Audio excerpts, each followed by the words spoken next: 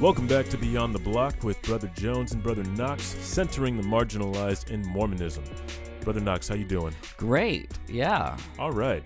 How's your week, man? Anything exciting happening? Well, there's something exciting that I just wanted to go through quickly that happened to me yesterday at school. So for those of you that haven't been following, I'm at this time a high school math teacher. And here's what happened. So all of my students seem to know me and love me, and there's not a problem with them. Makes sense. But sometimes kids wander the halls and see their friends in another class, and they come in and talk to their friends, which is what happened yesterday. This one kid came in, and he talked to some of his friends in my room, and he was sitting there talking, and all of a sudden I heard him say, "I hate gay people."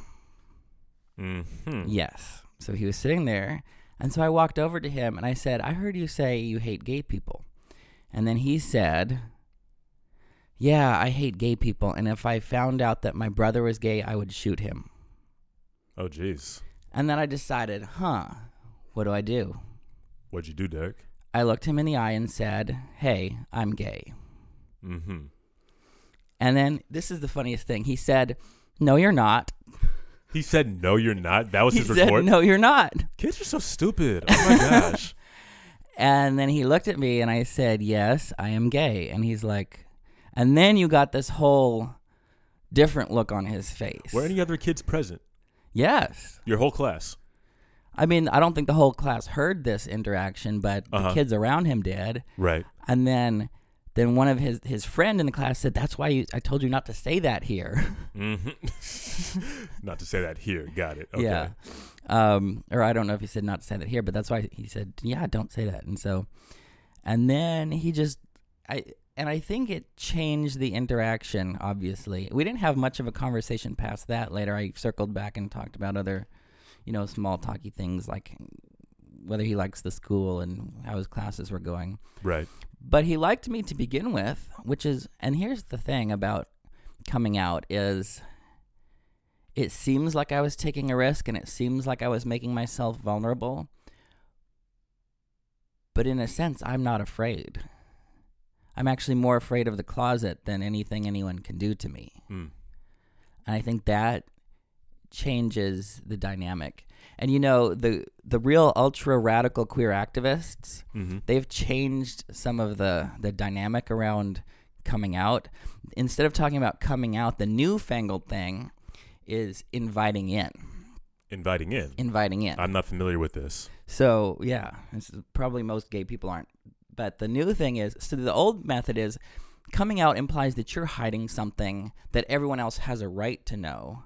And then you finally are honest about it with the whole world in this one big announcement. Okay. Which actually has happened for a lot of people that way.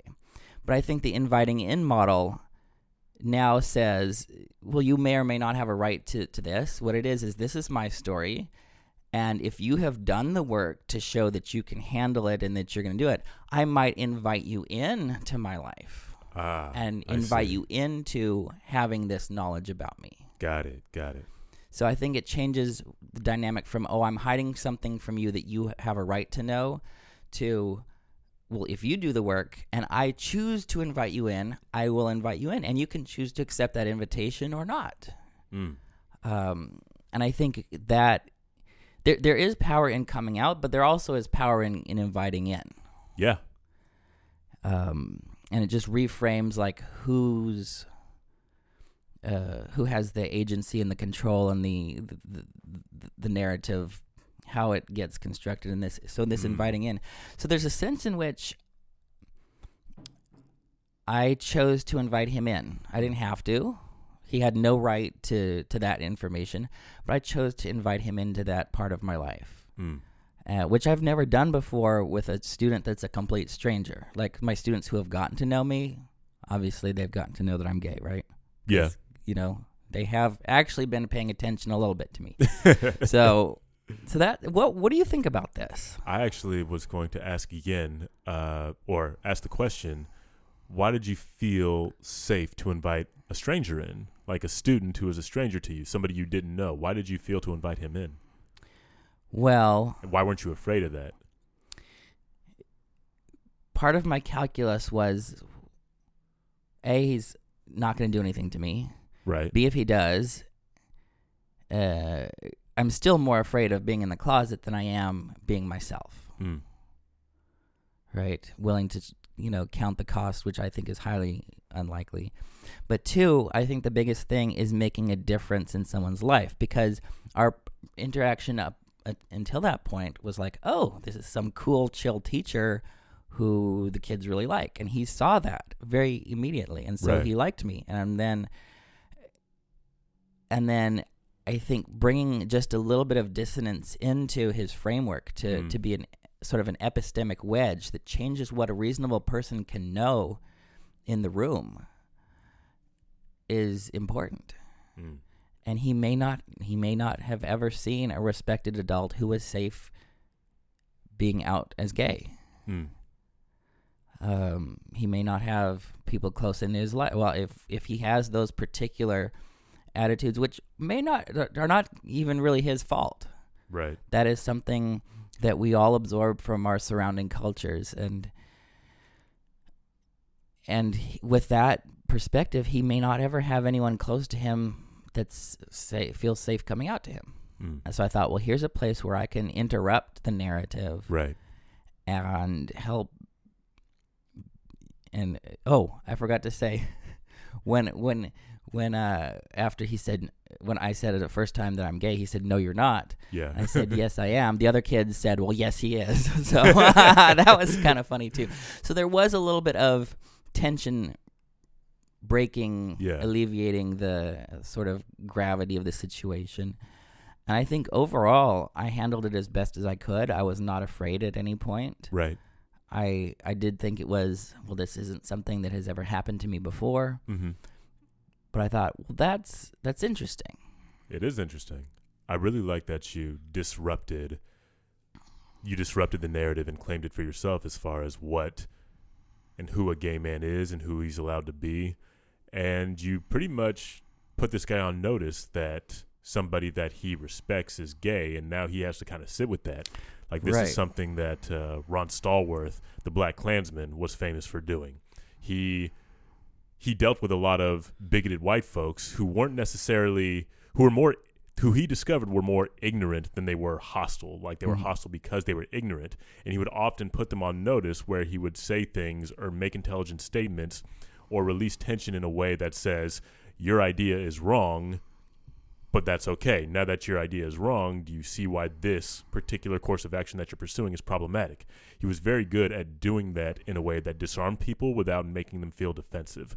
And I think that's what you did there, which is really cool and not an easy thing to do at all. So I'm very impressed with how well you handled that situation, and further that your students were there to kind of help in that effort to kind of dissipate the tension and also sustain what you had said. And the other thing is, maybe I don't change his mind, but I need to change the room, because without saying something, what it looks like is that it's not possible for a gay person to be out and to feel safe. But I can change the whole room by saying, look, I am not afraid to be out. Right.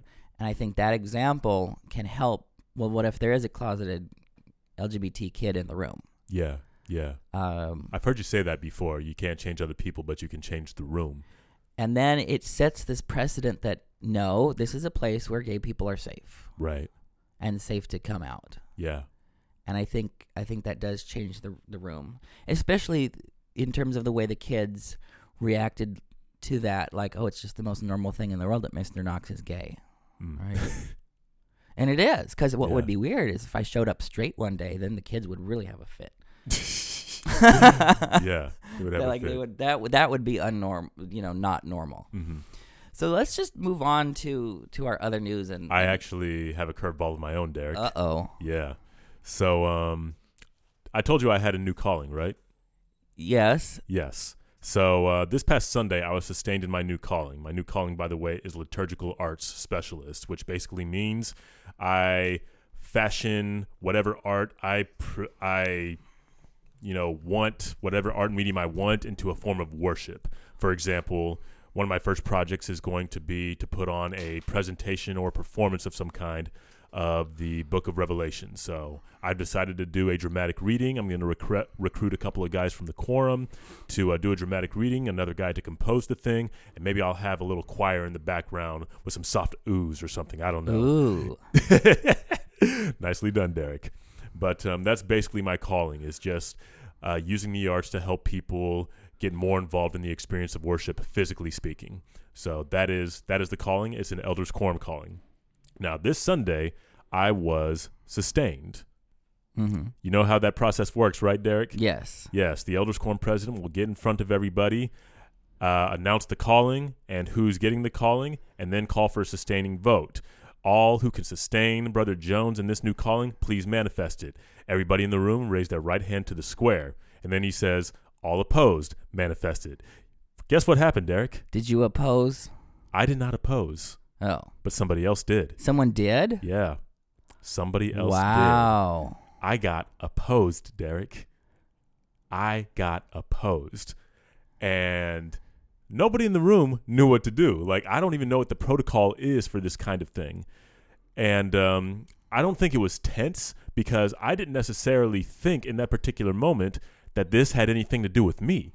You know, liturgical arts specialist is a different kind of calling. Yeah. And somebody did ask him to explain what that calling meant prior to my sustaining. You know what I'm saying? Yeah. And, but still, we went ahead, they sustained me, and then somebody opposed my calling. And I assumed that because it was somebody I didn't know, like I saw the person who opposed the vote, I didn't know that person. I'd never spoken to them, like, in my life. Like, I've seen them around church, but I don't know that person at all. Did you find out the reason why? I did. I'm going to get there, Derek. Give me a second. Give me a second. So, like I said, I thought perhaps this gentleman just didn't like liturgical arts? Yeah, or perhaps he didn't understand the calling or didn't see a point to it. I thought, if anything, he would have had an issue with the calling, not with me, because, again, I don't know this person. We've never had a conversation. What problem could he possibly have with me? Yeah. You know? So, anyway, we kind of blow over that, you know. They say we're going to address that later. And apparently the Elders Quorum president and that gentleman, they had a conversation later. And I get a call from my Elders Quorum president to kind of, one, check on me. That was the first thing he did. Made sure I was doing okay. And then secondly, just kind of let me know what the course of action was going to be moving forward, which was that I'm still getting set apart this Sunday, tomorrow. So, you know, that's still happening. But also he provided a little bit of clarity as far as what was going on there. Turned out that this young man who opposed my sustaining had an issue with me because of some things that I had said on this podcast. Oh. Yes. So, like, at that moment, it made sense to me as to why he might oppose me. Now, I don't think I've said anything on this podcast that has been overly inflammatory. Obviously, I professed my affirmation of LGBTQ saints and the place I think they should have at the table, and I've also been critical of our leadership, you know, but I've also made clear that I sustain them and that my queer affirming is very much grounded in Mormon theology. So I don't feel like that should be a cause for anyone to. Was that his problem with you? I don't know. Again, I don't know what the issue was. I don't think he specified specifically sorry, that was redundant. I don't think he specified the things that I said that he takes issue with, but I do know that, or I'm at least 90% sure that his issue with me stems from something I said on the podcast. I did a little digging as well, by the way. I looked him up on social media, and I saw that his most recent public post came just 2 days after our first 1-star review, which was in the same vein. His most recent social media post was basically the same thing he said in that 1-star review. Yeah.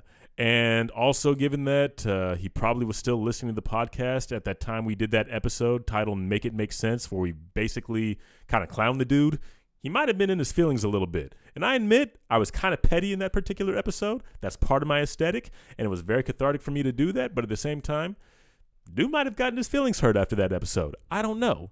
I really don't know. But this is all to say. Wait, so you're telling me this 1-star reviewer is here in the Boston area? I thought he was like some random dude off in the Intermountain West. I thought somewhere. so as well. But like I said, I didn't know this guy, so I had to like do some research on him because I was thinking all kinds of things. I was thinking, why would he oppose me? What is the issue exactly? What kind of member of the church is he? If he's bold enough to do something like that in public, what else is he bold enough to do? Like, do I need to talk to this guy? Because immediately I felt maybe I should talk to this gentleman. Like, maybe if I was able to address his concerns directly, perhaps this won't be an issue in the future. He can sustain me, and I don't have to have that awkward experience of seeing him at a church and being like, you oppose me in front of everybody without explaining yourself to me or anybody else. I can't tell you how to feel, but my theory is if you're being opposed, you're actually doing the Lord's work.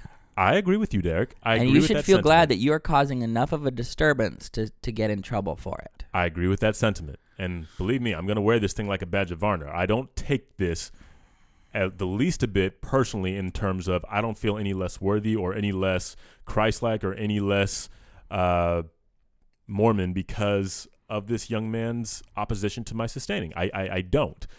When it comes to his practice of Mormonism, and he is uncomfortable with my brand of Mormonism, and that's ultimately why he opposed me, is because he didn't think I was Latter-day Saint enough. I didn't sustain the brethren in the way he felt like I should sustain the brethren. I don't believe in the doctrine the way he feels I should believe in the doctrine. I just feel like there's a lot of rigidity there, and he doesn't think there's room for somebody like me in any kind of leadership, calling, or position in the church. I just want to say one thing about this, and I don't know him at all because I don't even know anything about him other than what you just said, but my assumption is that of the people that are going to have a risk of leaving the church one day, he could be one of them, because if he has such a narrow set of expectations about what this could be and such an inflexible and rigid approach to this thing, that means one little thing could make the whole thing fall apart. Absolutely. Because it is so brittle. Yeah. It's not durable. It doesn't actually accommodate anything new. He's going to like find something on the internet. Yeah. And like it's going to blow his world away, and he's not going to be prepared for approaching it with maturity and nuance and skill and experience and wisdom. Like if he can't handle you, he can't handle like 90% of our church history. Like calling you as a liturgical arts specialist, like in the grand scheme of things, is not at all a controversy. No. We've had actual controversies in our history. Yeah. That if he, oh man. Yeah, I worry a little bit. If your interpretive framework, if your theological framework is that narrow, that is going to spell trouble when you actually come across something that is a real scandal or a real controversy or a real theological or cultural dilemma with the church. So, yeah, man, I worry. But at the same time, I'm just like, I'm moving forward anyway. I'm still getting set apart tomorrow. Like, this ultimately is not going to affect me. But yeah. At least I hope it doesn't affect me, because my primary concern about this whole thing is that I'm not going to be able to talk to this guy about this at all, because he clearly feels threatened by me. And if he feels threatened by me and I challenge his challenge of me, he might do something. You know what I'm saying?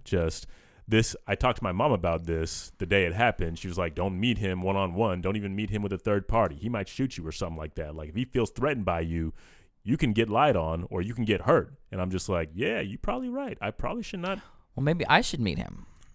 I want to have a conversation with him. Yeah, maybe you should, Derek. Maybe you should. And let me know how that goes. But yeah, next time you come to the mid-singles ward, I'll point him out to you and you can have some words. And I think the key here is now, what did everyone else in the room do? Like, or not just in the room, but later on. Are they going to support you? Are they going to rally around you? Are they going to be your ally and tell this dude, no, we don't do this here? See, this is... that's the key. That is the key. That changes the whole room, right? If people support, because you can't prevent random people from coming in and doing the wrong thing. Yeah. But you can say, that is not acceptable. Yeah. I will say that people came to me after this whole thing happened. People asked if I was okay, and people asked what that other guy's problem was. Like, I'm fortunate in that I have cultivated such a reputation in the Charles River and the Longfellow Park wards that people did not hold me suspect. They held the other guy suspect. Yeah. My elders quorum president checked on me.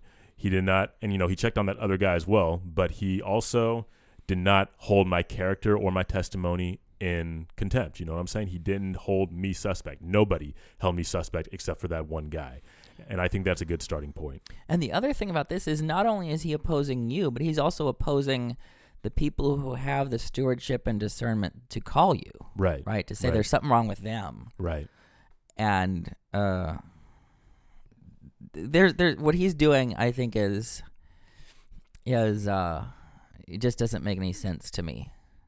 Yeah. I mean, perhaps he's, and this is the part I respect. I respect anybody who has the conviction to,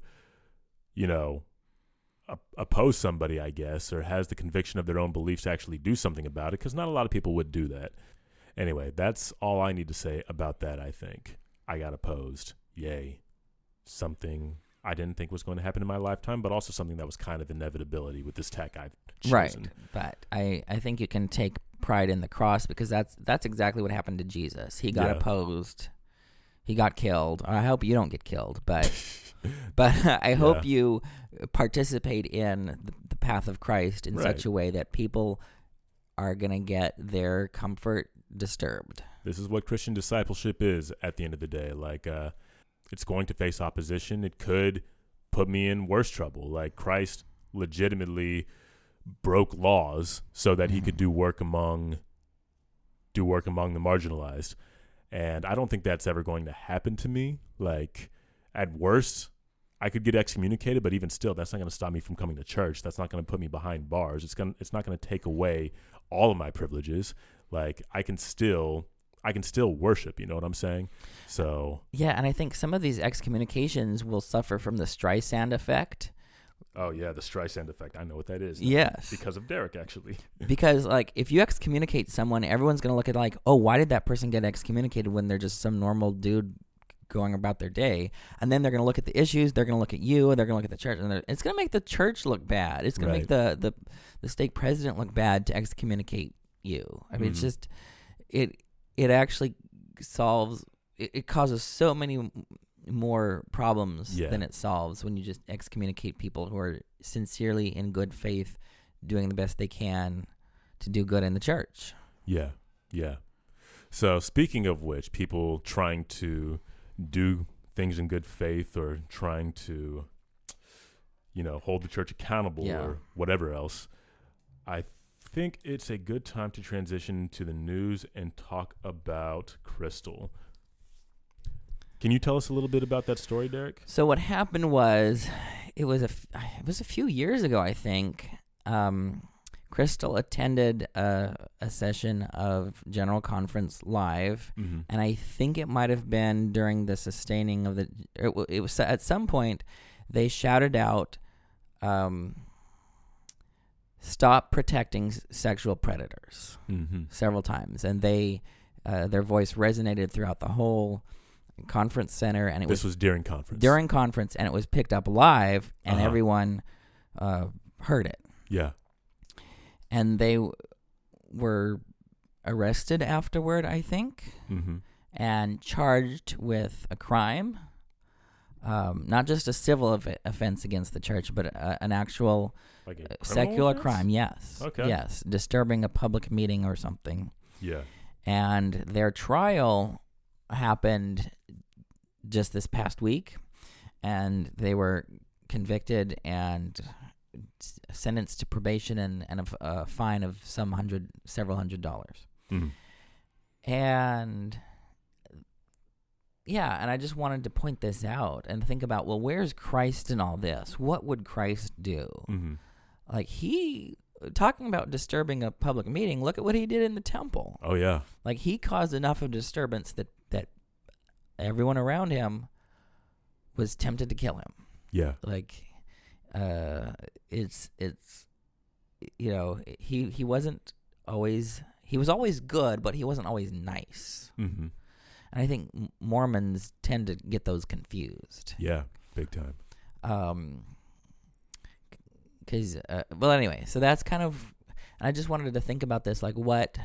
Now, I don't think I would have done what they did in General Conference. Probably not. But I think here's what I would have done if I were on the stand conducting the meeting and I heard someone call out from the audience something controversial like that. What I would have done was I would have gotten at the microphone. I said, "Hey, come up to the microphone. I will give you 5 minutes to say what you need to say to the whole world." Mm-hmm. And I would have called them up, let them say what they need to say, and then take that time out of the meeting. Now, here's why I would have done that, because it completely flips the script. The way it looks is like we as a church, we have something to hide, and we don't want people to hear our dirty laundry. Right. Where I am of the point where, like, whatever is hidden is going to be made light. And if there's a problem, you come up here, and I'm going to show that we are not afraid to call out sexual predators. Which, if there's anything that's Christ-like in the world, it's protecting children. Absolutely. Protecting the most vulnerable and most, defenseless people in our society, which includes children. Yeah. Like, if there's anything that's Christian in the world, it's like protecting kids. Mm-hmm. And so that's what I would have done. And because the person that's having this problem probably won't actually be prepared to have, to speak for 5 minutes in front of the world, and what it will do is show my character. Right. Right. Because I can't control someone else, but I can show my character and say, look, I am not afraid of accountability. I am not afraid of addressing the issues. And I think what the church did in pressuring to prosecute this individual actually Is Crystal shows. a member of the church, by the way? I think they were at one point and either left or they were excommunicated. I'm not sure. I think they left the church, but they're, I think that's the case. And here's the real problem is not what Crystal did, but it's that it's set up that the only way Crystal thinks they have a voice is to do this. Right. What I would do if I were the church is I would set up this big bureaucratic office of complaint receiving. Like, if you have any problem in the church, you send your complaint into this office, and we will take it seriously. And the leader of this complaint office would be in meetings every week, right, with the First Presidency and the Quorum of the 12, right, so that they know what's going on the ground. Yes. Because if there were a forum where people could have due process and get their complaints heard and actually taken seriously, it won't end up on the news. It won't end up plastered on YouTube. It won't end up, because there would be an outlet for it that will be a better outlet, right? And this tells us that whoever the bishop was I'm sure there's a personal tie that Crystal has to this. Surely someone they know has been a victim of. They've mentioned this. That was the catalyst. Okay. They know people who have been abused by someone, and then their abuser was reconciled with the church and rebaptized, and all of this was pushed under the whatever. And so there you go. The bishop knew, the stake president knew. Yeah, someone took the wrong side. Right. That's why they went to conference to address this whole thing, is because they felt this was the only way they could get it out. As you said, the bishop knew, bishop didn't handle it. Stake president knew, stake president didn't handle it. They got to go all the way up to general conference to make sure their voice is heard, and that is a problem. Right. So that's kind of gets back into our theological view, because if we look at the scriptural narrative, no leaders are perfect. There needs to be checks and balances. Yeah. There are checks and balances in our texts.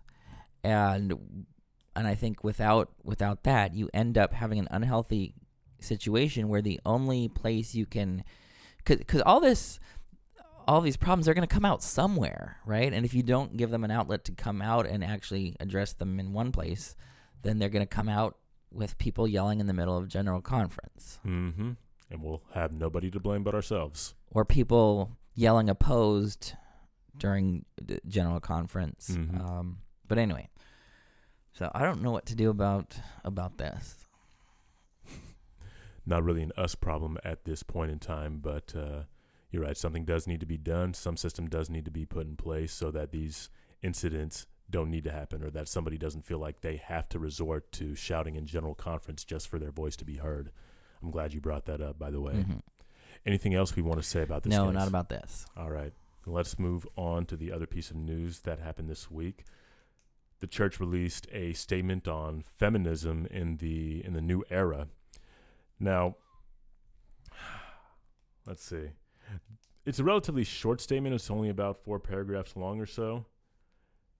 But it talks about the church's stance on feminism, talking about how men and women are different, how feminism can mean different things to different people, how it can mean just this idea that we ensure basic human rights to and fairness to women, as well as efforts to encourage women to obtain education and develop talents, etc. But how feminism could also mean, in certain philosophies and social movements, extreme ideas that advocate things that go against the gospel, and it touches on that as well. Before we get too much into our own thoughts and feelings about this particular statement, Peggy Fletcher Stack has a great article and a collection of reactions of women to this statement. We have that posted to our Facebook page, and we'll put it in the show notes as well. But if you want to see how all kinds of women are sounding off about that, then you should check that out. It's in the Salt Lake Tribune, and it's titled LDS Church Issues New Statement on Feminism. Now, I've noticed that this particular statement is pretty ambiguous. It doesn't get into too many specifics about what equality looks like, what good feminism looks like, and what quote-unquote bad feminism looks like, and therefore does very little to advance the conversation about feminism. It does little more than give us a source we can point to and say, oh, this is what the church thinks about feminism.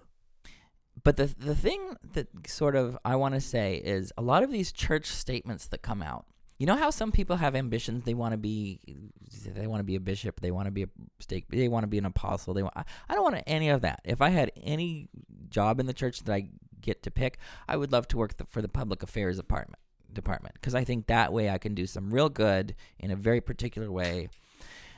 And most of these statements that come out from the church, I hate to say this, but they can be ambiguous, or they can be very wide tent, where everyone, no matter what their perspective is, can use that as a pretext for their view. Because you can have ultra feminists that look at this text from the church, the one that just came out, and find stuff in there to support their view. And then you can have anti-feminists who can look at the same text and say, look, this part of feminism is bad, and this is bad, and this is all bad. And that's problematic, because if your statement doesn't actually discriminate between what's our view and what's not, it doesn't actually state anything. Right. And I've had this problem with the church's statements on racism before, where racists can find themselves acknowledged in the text and say, look, that supports us. And I mean, if your anti-racism statement isn't strong enough or clear enough to make the racists not see themselves in that text, then it's not succeeding. A real statement. It's not a statement. And were you thinking about that statement by a purposeful wife? Yes, How do you on one side, I feel like the church was specific enough in that statement they released following her racist tweets, but that she was still able to pick that apart and be like, see, anti-whiteness is a problem. I'm just like, yeah, y'all learned your lesson. Y'all got to be more specific than that. I would have hoped after that they would have learned to be more specific when it comes to anti-racist work, anti-misogynistic work, and, queer affirming work, or whatever the case is. But you're totally right. This just wasn't specific enough to really say anything about what feminism is and what kind of what we sanction, what we don't sanction. It's too ambiguous. And I think a similar thing is true with the race and the priesthood essay from 2014. Absolutely. Or whatever year it was. It still doesn't outright condemn, or it still doesn't outright say that the priesthood ban was not a divinely instituted thing, which Right. was my biggest beef with it. I'm just like, when I first heard about the essay, I'm like, yay, finally somebody's saying something about this. The church is finally saying something about this. But the fact that the church doesn't say, or rather that the words that they use in the essay basically say, we don't know what the cause of the ban was, that still allows people who affirm divine intervention as the people that define or people that believe in divine authorship of the ban are still able to say, well, this doesn't deny divine authorship, so we have to embrace that as a possibility. I'm just like, no, like the church needs to be more specific about that kind of thing. And I feel like that just leads to more problems and makes the people who are actually on the margins, in this particular case, black people and women, feel more ignored because these statements ultimately do nothing to advance their cause. What they don't do is good boundary maintenance. They don't clearly draw a line that says this is us and this is not us. Right. Because everyone can see themselves in the us. Mm-hmm. Even with this feminism statement, I found stuff that I really resonated with. Like, some usage of the word feminism is okay and acceptable in the church, which I think is a progress because Boyd K. Packer wouldn't have said that. Mm-hmm. Now we can at least use the F word in church and identify as a feminist and have some institutional justification for that. It uses words like equality and basic human rights for women, which our church has been a leader on, like in the 19th century with suffrage. White women got the vote in Utah. I noticed I said white women got the vote. 150 years ago. In Utah, before all these liberals here on the East Coast did. Mm-hmm. So that we've got some, obviously it's not perfect, but we've got some potential here to work with. And so there's good things in that statement, but then there's also things that even that word equality could get construed as, well, separate but equal. And we know how separate but equal doesn't work. And there are people that are saying, like in this Peggy Fletcher Stack article, actually someone noted that, equality doesn't mean sameness, and that's just a whole nother conversation. We need to have a conversation about what equality means if we're going to mention it, like you said. Just not. And they didn't have anything boundaries. like about around equality of opportunity, equality of power, equality of access. All that they had equal. What does equal mean? Equal worth? Equal whatever? I don't know. Unless you actually draw the line. It's it doesn't do enough. It doesn't do it. But so I can't really say that this statement is a good statement. I can say that parts of it will be very useful. Mm-hmm. But then parts of it could be useful to the other side too, that's anti-feminist. Yeah. One thing they called out, and people in the article noticed this, is they used some outdated language for what they were calling out on the paragraph about men. Things like sexism and chauvinism. They didn't call out things like patriarchy. Mm-hmm. They didn't call out things like benevolent sexism, which is very, very prominent in the church. Putting women on this pedestal and taking care of them and being provider and protector, and like putting them in this pedestal situation, which sounds like it's positive to women, but it actually just marginalizes women and says, oh, you're just a different kind of creature than men and you need your own thing. Mm-hmm. I would imagine, though, that this is the closest that the church has gotten to saying anything about toxic masculinity. Like, they've used words like chauvinism, machismo, and other cultural influence that would cause men to think and act in ways that are not in harmony with the gospel teachings of respect and love and all that other stuff. Mm-hmm. Modesty, chastity, equality. There's just, I do want to cite the positivity in that, but you're right that there's a bit of outdated language that's used there, and some more things that could still stand to be named with regard to questionable behaviors that men would exhibit in the church. And even virtues like modesty and chastity can be weaponized against women. Absolutely. And that wasn't named in the text. Right. So I would love to hear more women's voices on this. If there's nothing else for that bit of news, then is it cool if we move on to the Come Follow Me? Yeah, let's move on to Come Follow Me. All right. Before we do that, though, if you guys are interested in more news, The Mormon News Report podcast covers the week in Mormon news with a healthy dose of snark and commentary. Join Brant and Jenny every Monday to get caught up on all the top stories you need to stay up to date on the top stories in Mormon news. That is the Mormon News Report podcast, available on just about every streaming platform. Okay, so for this Come Follow Me, we're in 1 Nephi chapters 11 through 15. A little bit of background on it. This is the part where Nephi gets a vision. He gets the vision of the tree of life that Lehi has received, and he learns about the Savior's ministry, condescension, the future of his people, the destiny of God's work. So that's basically these 5 chapters that we are going to be reading and studying for the coming week. Derek, where would you like to begin?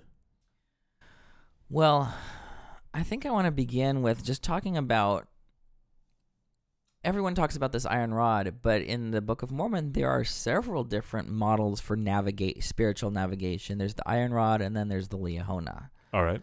And a lot of people, and Richard Pohl in the 1960s made a sort of a big classification about this, about some saints are more like iron rod saints and some are more like Liahona saints. Okay. What was the guy's name again? Sorry.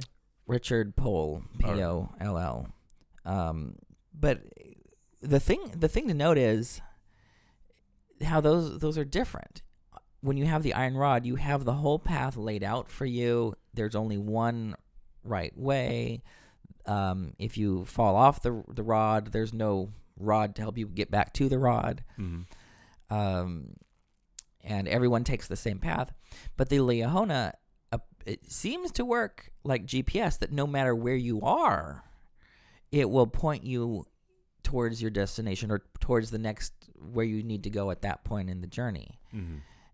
And the other thing about that is that the whole path isn't set out in advance because it needs to adjust. Just like the GPS recalculates, mm-hmm. That's how the Lord leads his people sometimes. Just look at, the lost 116 pages, the golden calf incident, the rejection of the scouts that looked into Canaan and said, we're too afraid of where you want to take us, so we're going to, and then God's like, okay, I'm recalculating, it's going to be another 38 years before you get into that happens. Right. That has happened so much in our church history where we're going one way and we mess up and God's like, okay, we're going to recalculate. And the iron rod doesn't recalculate. If you fall off the rod, I don't know. There's no rod to get you back to the rod. You're basically lost forever. You're lost in the midst of darkness. So I just want to hold out that there's both of these in the Book of Mormon. And some people want to take this iron rod in a very dogmatic way and say, you see where I'm going with this, right? I believe so. But I like the idea of the iron rod being the Word of God because I think the importance of the Scriptures is prominent in my life. It should be essential for all of us to cling to the Word of God and actually break it open and see what's there. What do you think? I like the idea. I'll admit I haven't thought about the differences between these two models because they seem to be two different metaphors of understanding the same teaching. One that says, follow God's word and you'll make it back to him. The Tree of Life vision says, cling to God's word and you'll receive God's love. The Liahona says, cling to God's word and the way forward to the promised land will be shown to you. The way you or Pohl explains it, though, I see the value of highlighting this particular difference in imagery because if one doesn't seem to understand from the vision, the Tree of Life, that the way forward is available to folks regardless of where they're at on their spiritual journey, then the model put forth by the Liahona will certainly help. Yeah. That actually segues pretty well into the first thing I wanted to highlight, which actually occurs in the first verse of chapter 11. Now, what I like about this is that it sets it says something about our relationship to leadership and personal revelation. I'm just going to read verse 1 in chapter 11 real quick. It says, for it came to pass, this is right after Lehi relays the vision of the iron rod and the tree of life to his family. It says, and it came to pass that after I had desired to know the things that my father had seen, and believing that the Lord was able to make them known unto me, as I sat pondering in mine heart, I was carried away in the spirit of the Lord into an exceedingly high mountain which I had never before seen and upon which I had never before set my foot. So there's something to be said here about personal revelation. One is that we don't simply rely on what we hear from our leaders. Nephi sought his own personal revelation when he received guidance, when he received a revelation from the prophet. Now we also learn that he desired to know the things, and he believed that the Lord could make them known unto him. And that motivated him to pray and motivated him to ponder, and that is how he gained his revelation, was basically acting on the revelation that he received from his father, from the prophet of the church at that time. He sought his own. And not only did he receive revelation, we have learned so much more about this vision of the tree of life. And the Spirit actually opened and interpreted the dream to Nephi as a result of him seeking that revelation. So there's a lot for us to learn as members of the church from the pattern that Nephi has demonstrated here.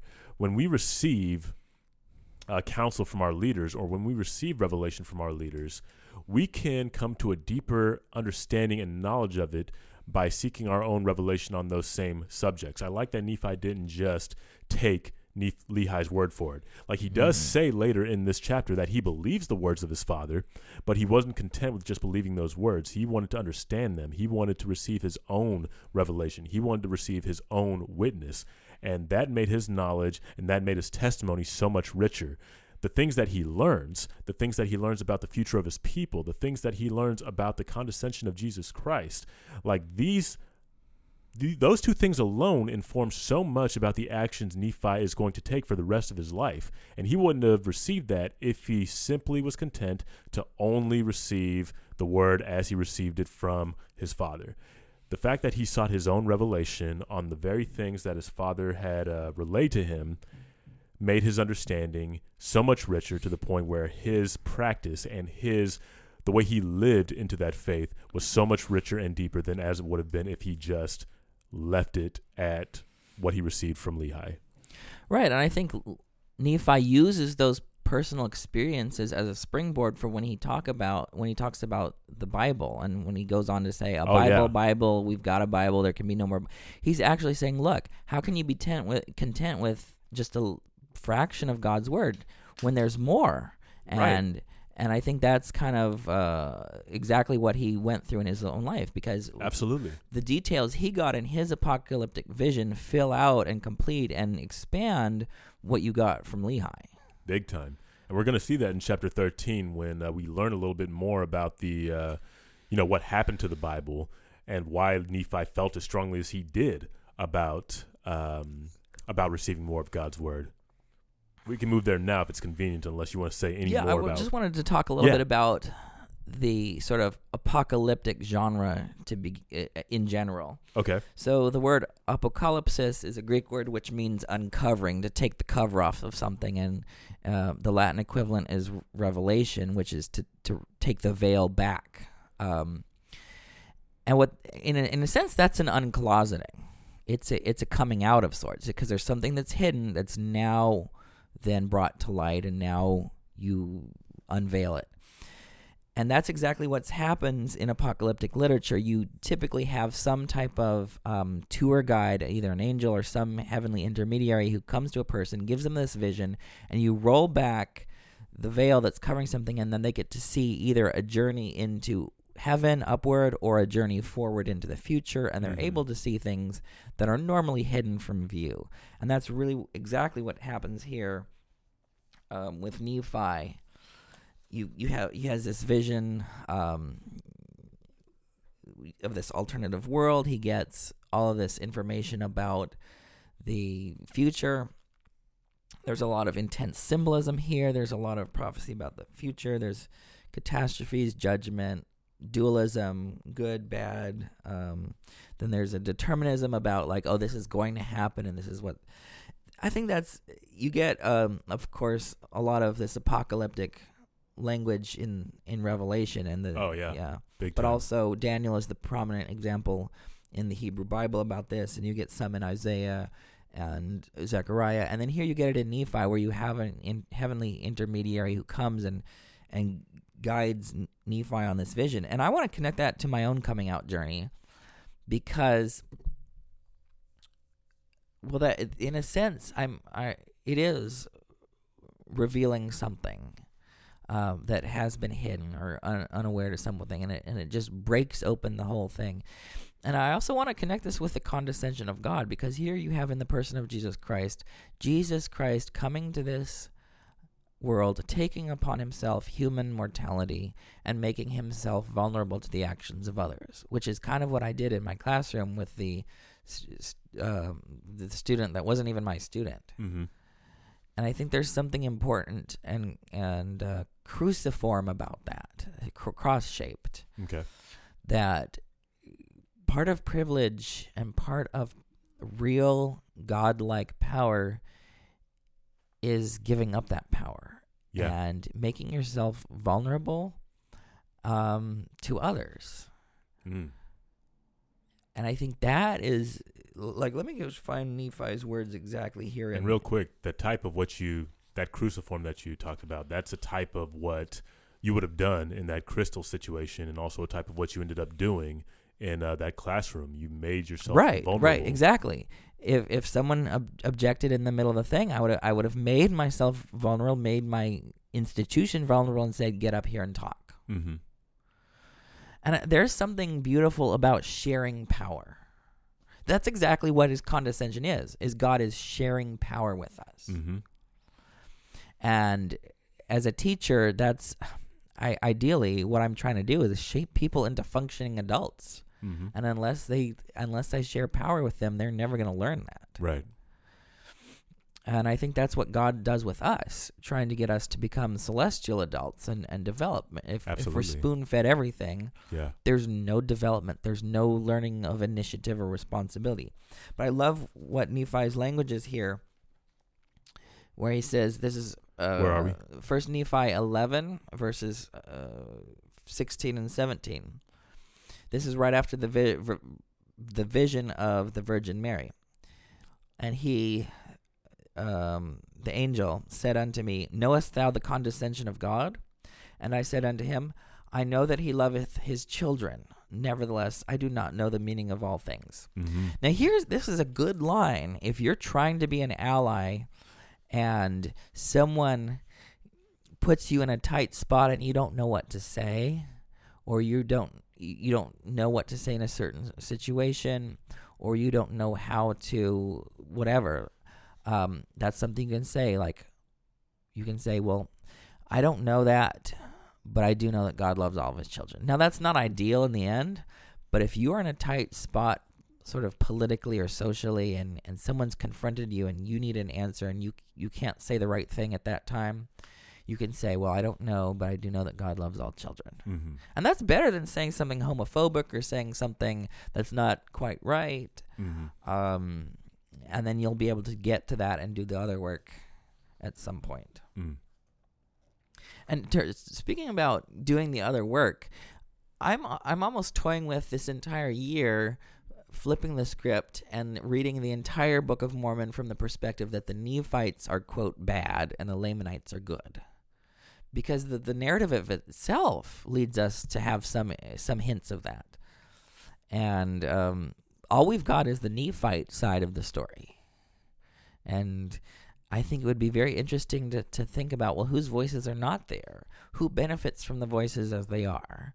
And what, reading between the lines, can we see? Because in many ways, God recalculates, and the promise that eventually is given to the Lamanites was originally for the Nephites. The Nephites are the ones that are destroyed. Many of the villains in the Book of Mormon are Nephites, like Gadianton, and many of the heroes are Lamanites, like the anti-Nephi Lehis and Samuel the Lamanite. And Mm-hmm. I'm like, wow, this is actually very interesting. The Nephites were given these promises, and they couldn't keep them, and God really wants to frustrate and disrupt some of our generalizations about the Nephites and the Lamanites, even within the text and even in the Nephites' own words. The consequences of the Nephites being the ones telling the story when the Savior actually shows up in 3rd Nephi, and then in essence asks, why aren't Samuel the Lamanite's words included? Yeah. You know? Yeah. And I can only imagine how awkward that conversation that Nephi had with the Savior was. Be like, here's our records, but we didn't include the words of the Lamanites, and have Jesus himself be like, why not? Yeah. Why aren't his words included? I don't know, but that'll be an interesting one. There's actually quite a great treatment of this idea of, I suppose, narrative negligence in a book called Race in the Making of the Mormon People by Max Perry Muller. You can actually find that book on Amazon probably, or I don't know where else you could find it, but there's quite a great treatment on that issue in that book. If you're in the Boston area, I own it. You can borrow it if you want. So putting that out there. Is there anything else you want to talk about with regard to Nephi's vision, the condescension, or anything else he sees in terms of how it affects his ministry from here on out, or how it affects, or how else it could address or be likened to the coming out narrative?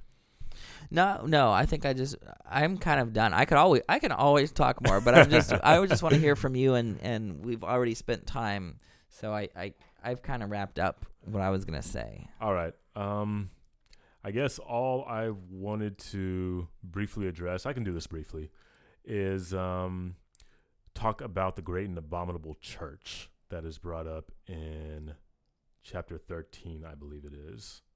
Let me just pull up this verse that describes it. Right, you've got. So in chapter 14, verse 10, we learn that there are only 2 churches. It reads, "Behold, there are saved 2 churches only. The one is the church of the Lamb of God, and the other is the church of the devil. Wherefore whoso belongeth not to the church of the Lamb of God belongeth to that great church, which is the mother of abominations." Now, as members of the church, if we are really dogmatic, we might say that the church is the church of the Lamb of God, and that every other church is the church of the devil. However, after we read 1 Nephi chapter 13, verse 5, which describes the great and abominable church, which is founded by the devil, we can see that elements of both exist even in our church. We see that the churches spoken of aren't necessarily religions, but ideas, philosophies, and teachings.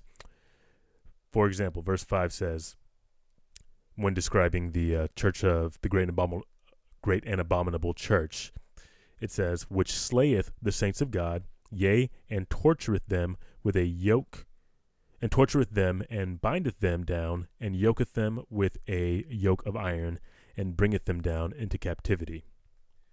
Now, our theology paints a pretty clear picture of how we bring people to Christ, but can we see how churches as institutions have brought people into captivity, for example?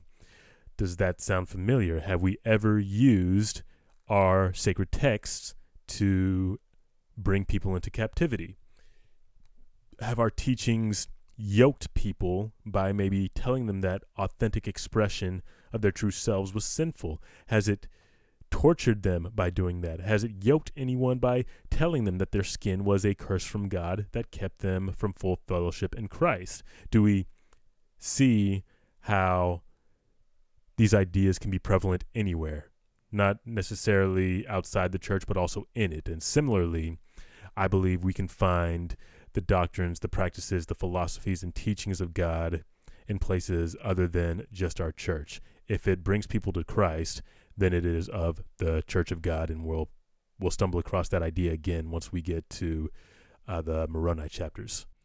Right. I think in the past, people might have wanted to see both of those churches as like visible institutions. Right. But I think they're both invisible sort of worldviews that can be in any institution. Correct. We've got both of those, like people would have said, well, the Church of Jesus Christ as it exists visibly on earth, well, that's the good church, and then the Catholic Church is the abominable ones. But there's good things in both churches, and there's problems in both churches. Both of those worldviews are present in all of these things, and that's the complicated thing. That is the complicated thing. So yeah, that leads me to one more thing I wanted to discuss, which talks about how plain and precious things have been taken away from the book that would be sent forth among the Gentiles. Let's see. I think this is in verses 26 through 29. So it says that this book, after these words of the book go forth by the hand of the 12 apostles of the Lamb from the Jews unto the Gentiles, thou seest the formation of that great and abominable church, which is most abominable above all other churches. For behold, they have taken away from the gospel of the Lamb many parts which are plain and most precious, and also many covenants of the Lord have they taken away. And then 27 does something really interesting that I haven't really noticed. I always knew that we taught that the Bible as we have it is missing a lot of things than originally intended, but 27 actually tells us why that has been done. These aren't mere errors of hand and eye, though those certainly exist. 27 says that this have they done that they might pervert the right ways of the Lord, that they might blind the eyes and harden the hearts of the children of men. Last week, Derek, you were talking about how a lot of the issues in the church aren't really issues of truth; they're issues of power. Mm-hmm. And one of the biggest motivations of the church of the devil, according to chapter 13, seem to be sexual immorality, seem to be money, and seem to be power and notoriety. That seems to be the primary motivations.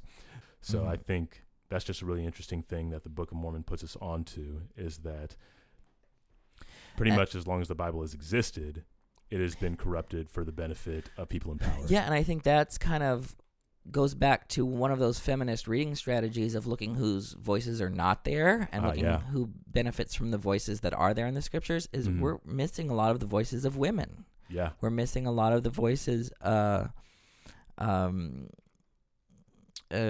missing the voices of the Lamanites in the Book of Mormon. There's just all these voices, and so here we have a great foundation for saying it's okay to think about whose voices are not there, right, and whose voices are left out. Yeah, and which I don't. That's why I don't see myself as somehow heretical or faithless or unorthodox. I see myself as fairly orthodox because I'm taking this seriously of we actually know that there are voices left out in the Bible. And that there are more voices that are going to come forth. Yes. Like in this very book of the Book of Mormon, we're going to learn later that we don't have all there is to be had when it comes to the Word of God. Yeah, and I think sort of reading against the grain and seeing to what extent we can recover the voices and stories of women in the scriptures is actually a very Latter-day Saint thing to do. Very much, very much. And one more thing that's worth mentioning, as a result of this corruption of the scripture, as a result of us not having and still not having the whole story, it says that this is the end of verse 29. Because of these things which are taken away, and I would add, because of these things which we don't have out of the gospel of the Lamb, an exceedingly great many do stumble, yea, insomuch that Satan hath great power over them. Stumble is quite an understatement. Since we got access to the Bible, Christians have not stopped arguing about what God requires for salvation and what qualifies as sin. The Bible has been weaponized to oppress women, people of color, and queer folks. In the church, we can see many of the troubling things that people assume to be doctrine, and we can see the troubling intent people read into the scriptures when specific doctrine concerning specific but important issues doesn't exist in our sacred texts. And when those in power exercise stewardship over these important but nonetheless imperfect tools, it's only natural and perhaps inevitable that their biases creep into how they read the text and administer to the church. And the result, as we've seen, can be policy that disenfranchises entire groups of people. That's why I want to get back to talk about one of the most misunderstood concepts in the church might be the idea of the quote, fullness of the gospel. Because a lot of people assume that that's a fullness of information. Like we have the facts and we had facts missing and now we have all the facts. Right. We don't have all the facts. What the fullness is, it's not a fullness of information. It's a fullness of relationship with God. We are back in covenant. We are fully in relationship with God in a covenant way. Yeah. And that has been restored. That's the fullness of the gospel. It doesn't mean you know everything. It doesn't mean you know everything God wants you to know. And I think that's part of people's objection to more information about queer people in the church or women in the church or people of color in the church is like, oh, we've got the fullness of the gospel. I mean, like, you've got, you're all set for you. Yeah. But the part of this fullness of the gospel goes back to this Liahona as a GPS. The fullness of the gospel means, yes, our GPS is plugged in and God is leading us and we're in relationship. But that relationship is unfolding and ongoing. Just kind of like when you start a marriage, you've got the fullness of the relationship. You don't know where it's going to go, but you have the covenant that binds you and you're together and you're secure in that fullness. You are satisfied in that moment with the person. That's the fullness of the gospel by analogy. And then it gets back to kind of, well, what does that mean for the way we navigate the church? And what I didn't say was part of the reason for seeing these two churches not as visible institutions comes from 1 Nephi chapter 14 when he talks about that there are two churches, right? And if he's talking about these two churches, well, that can't be visible institutions because there's many visible institutional churches. So it's not about a specific organization. It's a way of flowing in the world. One of them is abominable. One of them is noble. And both of those can be present in our visible institutions. Yeah, I like that a lot. And thank you for talking about that fullness of the gospel bit. I mean, I've heard that before, and I think I've actually heard you discuss that before, but in this context, it helps me make a lot of sense of how we approach Scripture, how we approach the practice of our faith, and how we approach just various other things when it comes to, how we treat folks and how we approach religion in general, I guess. And part of the reason I say that is also to prevent people from being too fragile, because if you say, well, the Book of Mormon has the fullness of the gospel. Well, no, it doesn't have all of the fullness of the information. It doesn't have our temporal covenants. It doesn't have sealing. It doesn't have all this stuff in it. Right. It's not, the fullness of gospel can't be a fullness of information because there's so many things that are essential to our ongoing journey that were revealed after. And so the Bible also has a fullness of the gospel because when you look at the people, God's covenant people in the Bible, they were in a full relationship with God at that moment. Yeah. And that's the fullness of the gospel. Awesome. That's all I wanted to say for the Book of Mormon here. That's all I want to say also. All right, wonderful. Couple housekeeping things. Got to remind you guys that we're a proud member of the Dialogue Podcast Network, a collective of independent, interesting podcasts who promote thoughtful, respectful, and engaging inquiry and discussion of all aspects of the LDS tradition, thought, and arts and culture. Find out more at dialoguejournal.com/podcast network. That's dialoguejournal.com/podcast network. Derek, when can folks find us? They can find us at beyondtheblockpodcast.com, and you can also find us on Facebook and Instagram and Twitter. That is correct. And also, Derek and I, if you guys are in the D.C. area, we are going to be at the third annual Black LDS Legacy Conference in Washington, D.C. at the Visitor Center. There's information that can be found on the Black LDS Legacy page on Facebook. There's also a website where you can register and get tickets. The event is free. You just got to register so we can get a head count.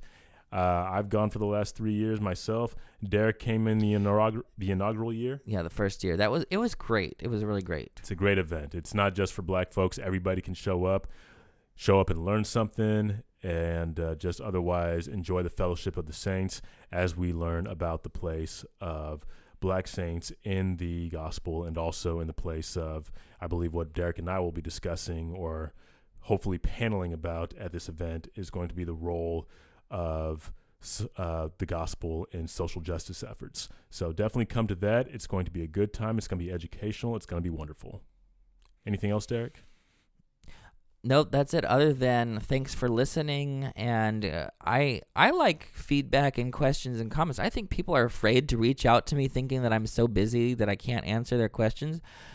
But you know that the thing I like doing the most is, talking about the scriptures and engaging them and helping people find freshness and relevance. So, yeah. I think it's because you're not very active on social media, Derek. Like, you should probably fix that, I mean, I know you got a Facebook account, but you don't have, you're not on the Twitter. You're not on Instagram. Just people got to know how they can reach us. Yeah, okay. Maybe I should do that. We'll reach out to us with some of your comments and questions. and let us know how we can be helpful. Awesome. We will see you guys next week. Thanks. Bye.